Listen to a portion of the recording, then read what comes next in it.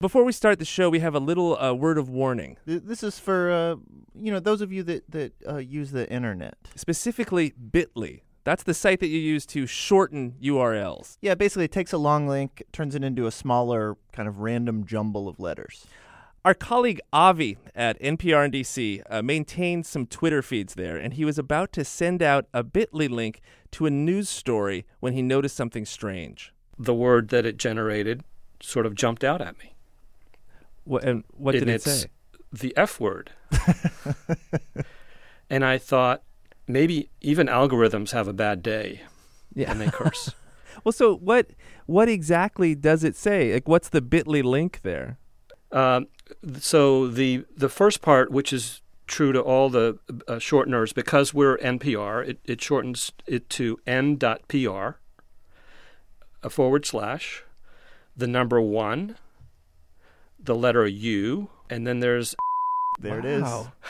That's fantastic. So normally you just hit tweet, but I, for some reason, this sort of jumped out at me, and I decided not to do that. But think about that, Avi. What a great story. Not everyone's going to recognize that that's like a shortened Bitly link. They may think that that's just a story from NPR. I was thinking about other instances where humans and machines interact, and there's the CAPTCHA system, which is where you go to a website and before you can register, you have to type in numbers that are displayed to you to prove that you're human. Yeah. And I was thinking, well, who is proving what to whom in this case? Was this a test to see whether the person using the Bitly system was human? Well, thanks for talking to us about this, Avi. Sure, and I'll send you any other curse words I run across on the internet. Yeah, please do. You think about this. This is something that humans still do better than machines. We never, when we're trying to summarize something, we never accidentally drop an F-bomb. Yeah, you wonder what that would be like. Is NBC Nightly News with Brian Williams. Good evening. It appears likely now the first time in 17 years. And that's where we are. Live pictures tonight show both ends of... This is How to Do Everything. I'm Mike. And I'm Ian. And yesterday at the office, some people, Mike included, were talking about, I guess, the most recent Game of Thrones. I've read all the books. Talking about the TV show. Right. I only just started watching it, and I was about to say, hey, guys, keep it quiet, no spoilers, when really I realized I'm so far behind, it's my fault. So what we want to do here is establish an official length of time after which you can't expect people not to talk about these shows. Vince Gilligan created Breaking Bad. He's online with us now. We should say there will probably be Breaking Bad spoilers in here. So, Vince, do you think this makes sense? Yes, I think you're right. There needs to be an agreed upon, by some international governing board of metrics and weights and measures. There has to be. You're right. There has to be some agreed upon statute of limitations. We will let you be the final arbiter of this number. I think if you establish it, all of us that watch television forever can abide by the length of time you decide. Oh man, that is a whole lot of pressure. Gosh, what would it be? Well, it's. I got to be. I guess I've got to be kind of brutal here and say it should probably be about a week. Whoa. Yeah. Really? That's pretty tough because you got to balance people's right to talk about a show with one another. We run into it all the time in the writers' room. We say to each other. Hey, did you see Game of Thrones last night? Or are you up to date on House of Cards? Yeah. Or whatnot? And then there's always somebody in the room saying, no, I'm behind, don't say anything. So everyone else has to kind of pussyfoot around. But, at a certain, maybe a week is too soon. I got to say, though, I wouldn't feel comfortable saying any more than, 2 weeks. Okay. Because it's maybe 2 weeks is the really sort of generous kind of outside number I think I'd have to give. We'll make it official, yeah. But there's nothing stopping you, by the way, from if you're hanging out with some friends and they start talking about Game of Thrones or True Detective or Mad Men or Good Wife or whatnot. There's nothing stopping you from saying whoops and giving the universal sign language symbol of putting your hands over your ears. But then it's only good manners for you to walk away. As Breaking Bad was wrapping up, did the people in your life, the people you're close to that you weren't working with, did they all know what was going to happen, or were you keeping it tight? Like my girlfriend, for instance, she read the script before it got shot and stuff like that. But some people didn't want to know. For instance, Bryan Cranston, of all people, he didn't want to know. And a lot of people in my life didn't want to know.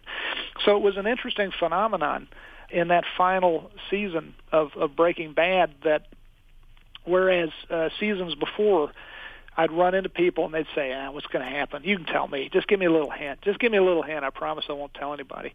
It went from being that to, in the final season of Breaking Bad, I don't remember anyone wanting a hint. Everyone I ran into would make the joke. They would say, hey, you going to tell me what happens? And then as soon as I would open my mouth to make a joke in return, they wouldn't even let me speak. They would say, I don't want to know. Wow. I don't want to know.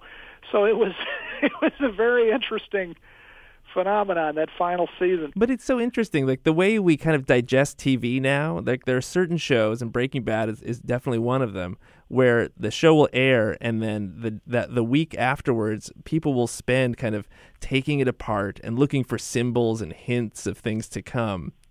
Did you ever layer in any hints and subtle clues? We did indeed. In season 2, there was a really fun series of clues laid in that, if properly deduced, would give away the ending of the season. This was a season that started off in black and white with this what looks like there's been a meth lab explosion or some horrible violence at the White House, and there's nobody at sight, and there's wreckage laying around, and there's a pink teddy bear floating in the White's pool. Yeah. So those we continued that string of teasers, that the first opening couple of minutes of each episode. We did 4 of them throughout the 13-episode season, and they were always in black and white, and they always visually furthered the story of why is this burned up teddy bear in this pool.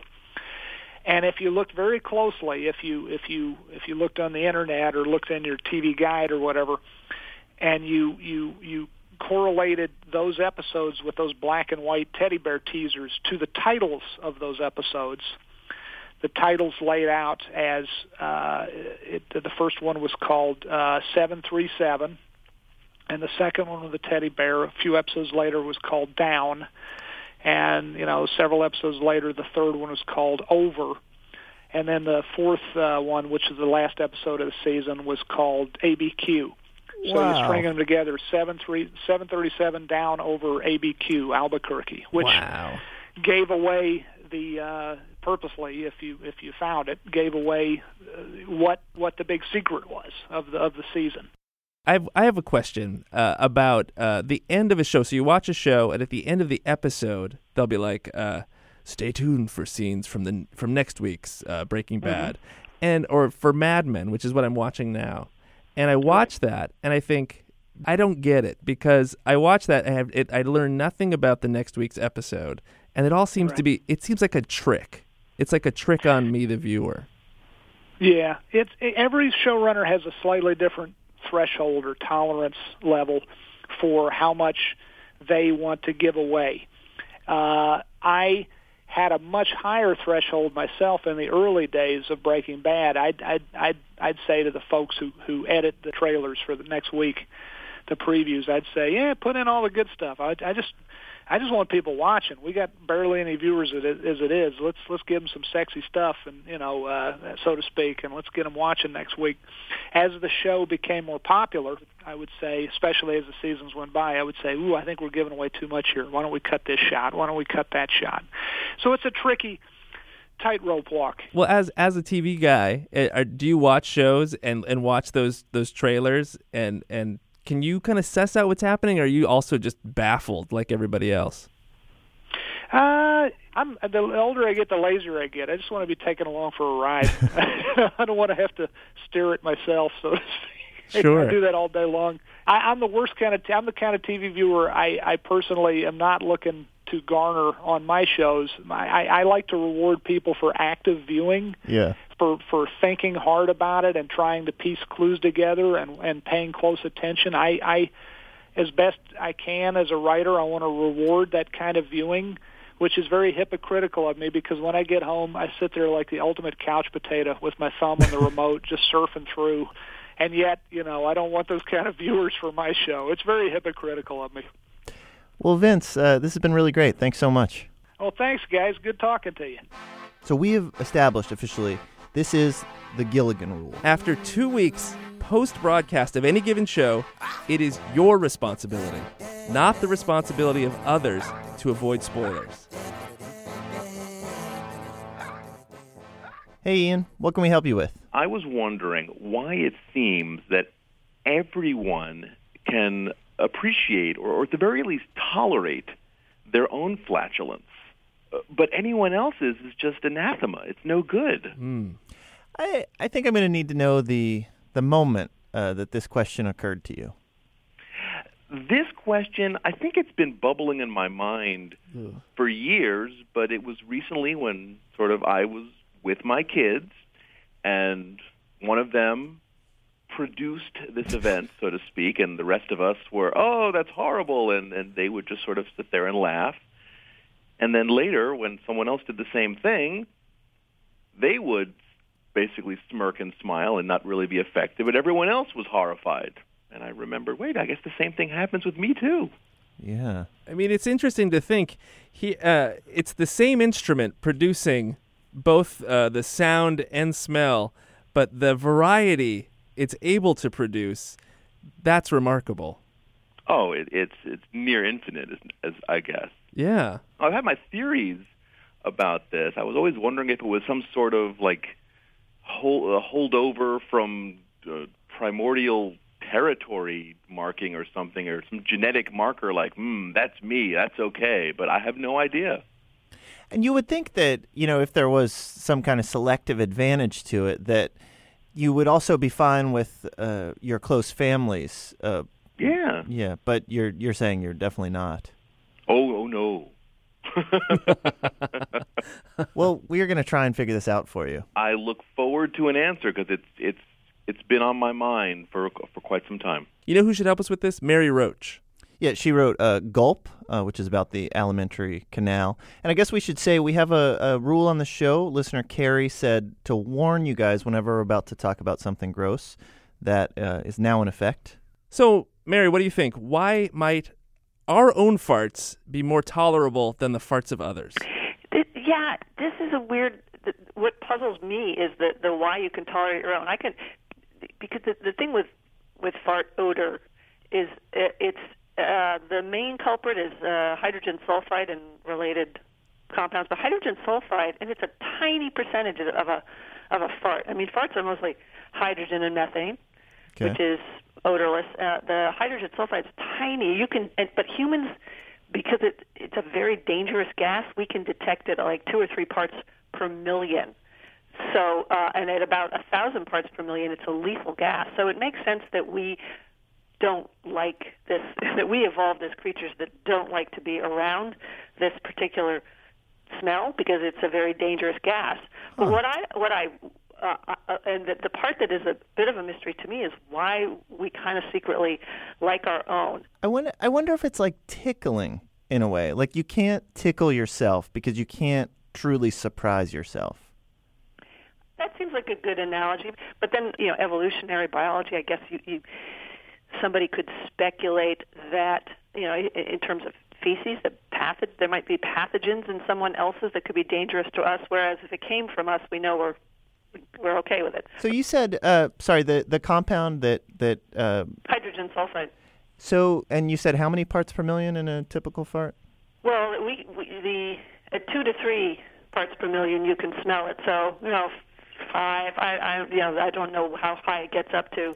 If it gets up to 1,000, you're putting yourself in grave danger. So it sounds like it would be possible for a human being to create a truly deadly fart.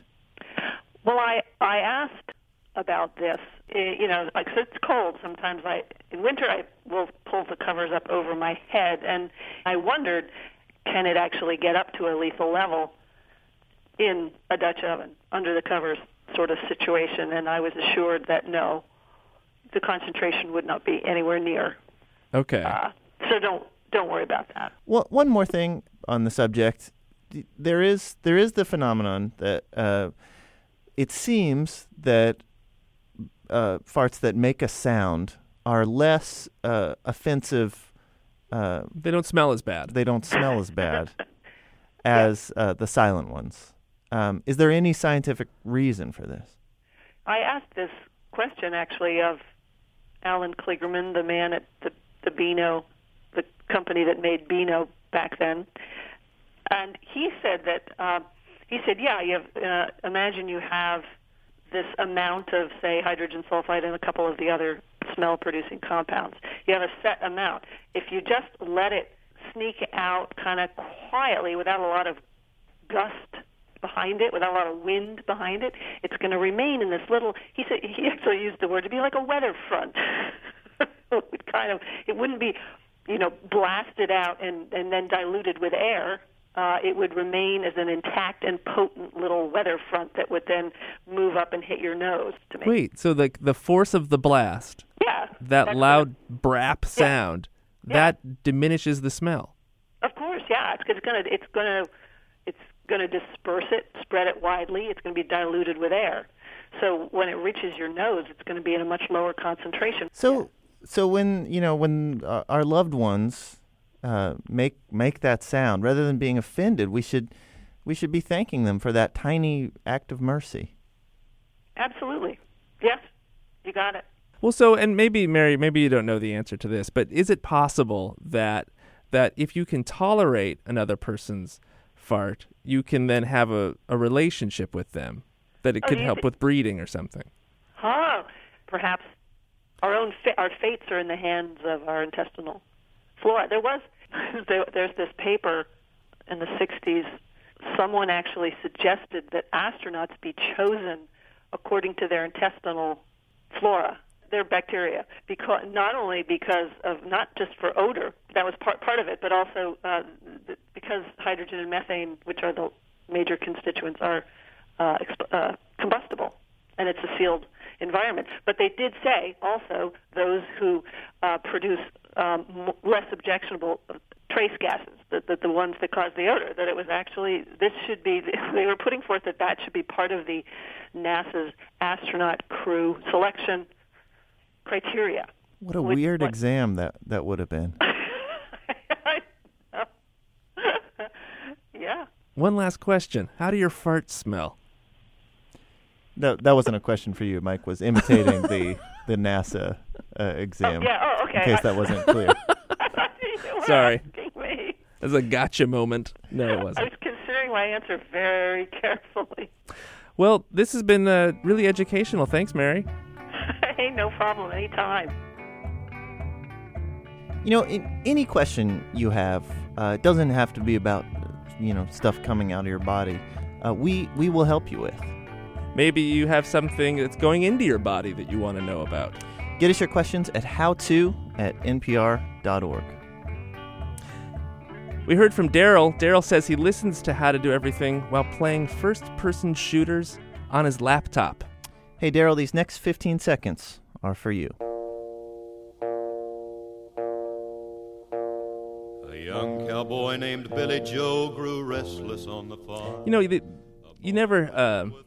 You never hear about people playing second-person shooters. Yeah, I mean, you think about the guy who invented the gun, What do we call this? Well, it's a person shooter. It's the first person shooter ever made. Well, I'll call that the primary person shooter. That's not right. Don't take your guns to town. He laughed and kissed his mom and said, You may remember a few weeks ago on our show, we asked you to try and guess what the people we were talking to looked like, draw them, and send them in as kind of a contest. And joining us here in studio now is our art critic, intern Seth Kelly. Hey, guys. I guess tell us about our winner. Yeah, definitely. So let's start with the winner. And the winner of this competition is Glenn. Good job, Glenn. Probably going to need to describe what Glenn's picture looks like for our audio audience. Okay. So Glenn drew Dr. Joe Moskal, who, if you remember, was the guy who was tickling the rats. Yeah. Glenn ended up drawing a beautiful picture. And my only hesitation in picking this is that when I looked at Glenn's picture and then I looked at what Dr. Joe Moskal actually looks like in real life, it was like eerily similar to the fact that I think that Glenn maybe could have been cheating. So it sounds like your analysis of Glenn is that he's artistically talented, ethically vacant. Yes, he's probably a liar, but very talented. Just morally bankrupt. Yes. Well, good job, Glenn. We'll be sending you a T-shirt. Okay, do you have any other winners or losers for us? Oh, yeah. So Naomi. And what did Naomi draw? Naomi also drew Dr. Joe Moskal, but Naomi got it completely wrong. Well, she just didn't know. It's not even close. Well, I'm looking at it. I can see she wrote on it, too. What's that say there? Oh, yeah. So she sort of annotated her picture so that we would know that she drew frosted blonde tips on his hair, crazy brown eyes, even though she used a green marker. And then she wrote, "Note to the person I'm drawing, I'm sure you're very nice." I have to say, looking at this one, there's kind of almost a childlike quality, or maybe a folk art. Oh, yeah. And, I never even thought about that. Naomi could very well just be a child. That's, yeah. Well, no matter how old you are, Naomi, congratulations. That does it for this week's show. What we learned today, Mike? Do you think that when Vince Gilligan first started working in TV that his name kind of worked against him? Yeah, they thought he was going to make like sort of a goofy comedy. Yeah. Skipper, Jesse, Skyler. How to Do Everything is produced by Stephen Tobias. Spoiler alert, our intern is Seth Kelly. Special thanks this week to Justin Whitty, our artist in residence. Get us your questions at howto@npr.org. And visit our website, howtodoeverything.org. I'm Mike Danforth. And I'm Ian Chillag. This is NPR.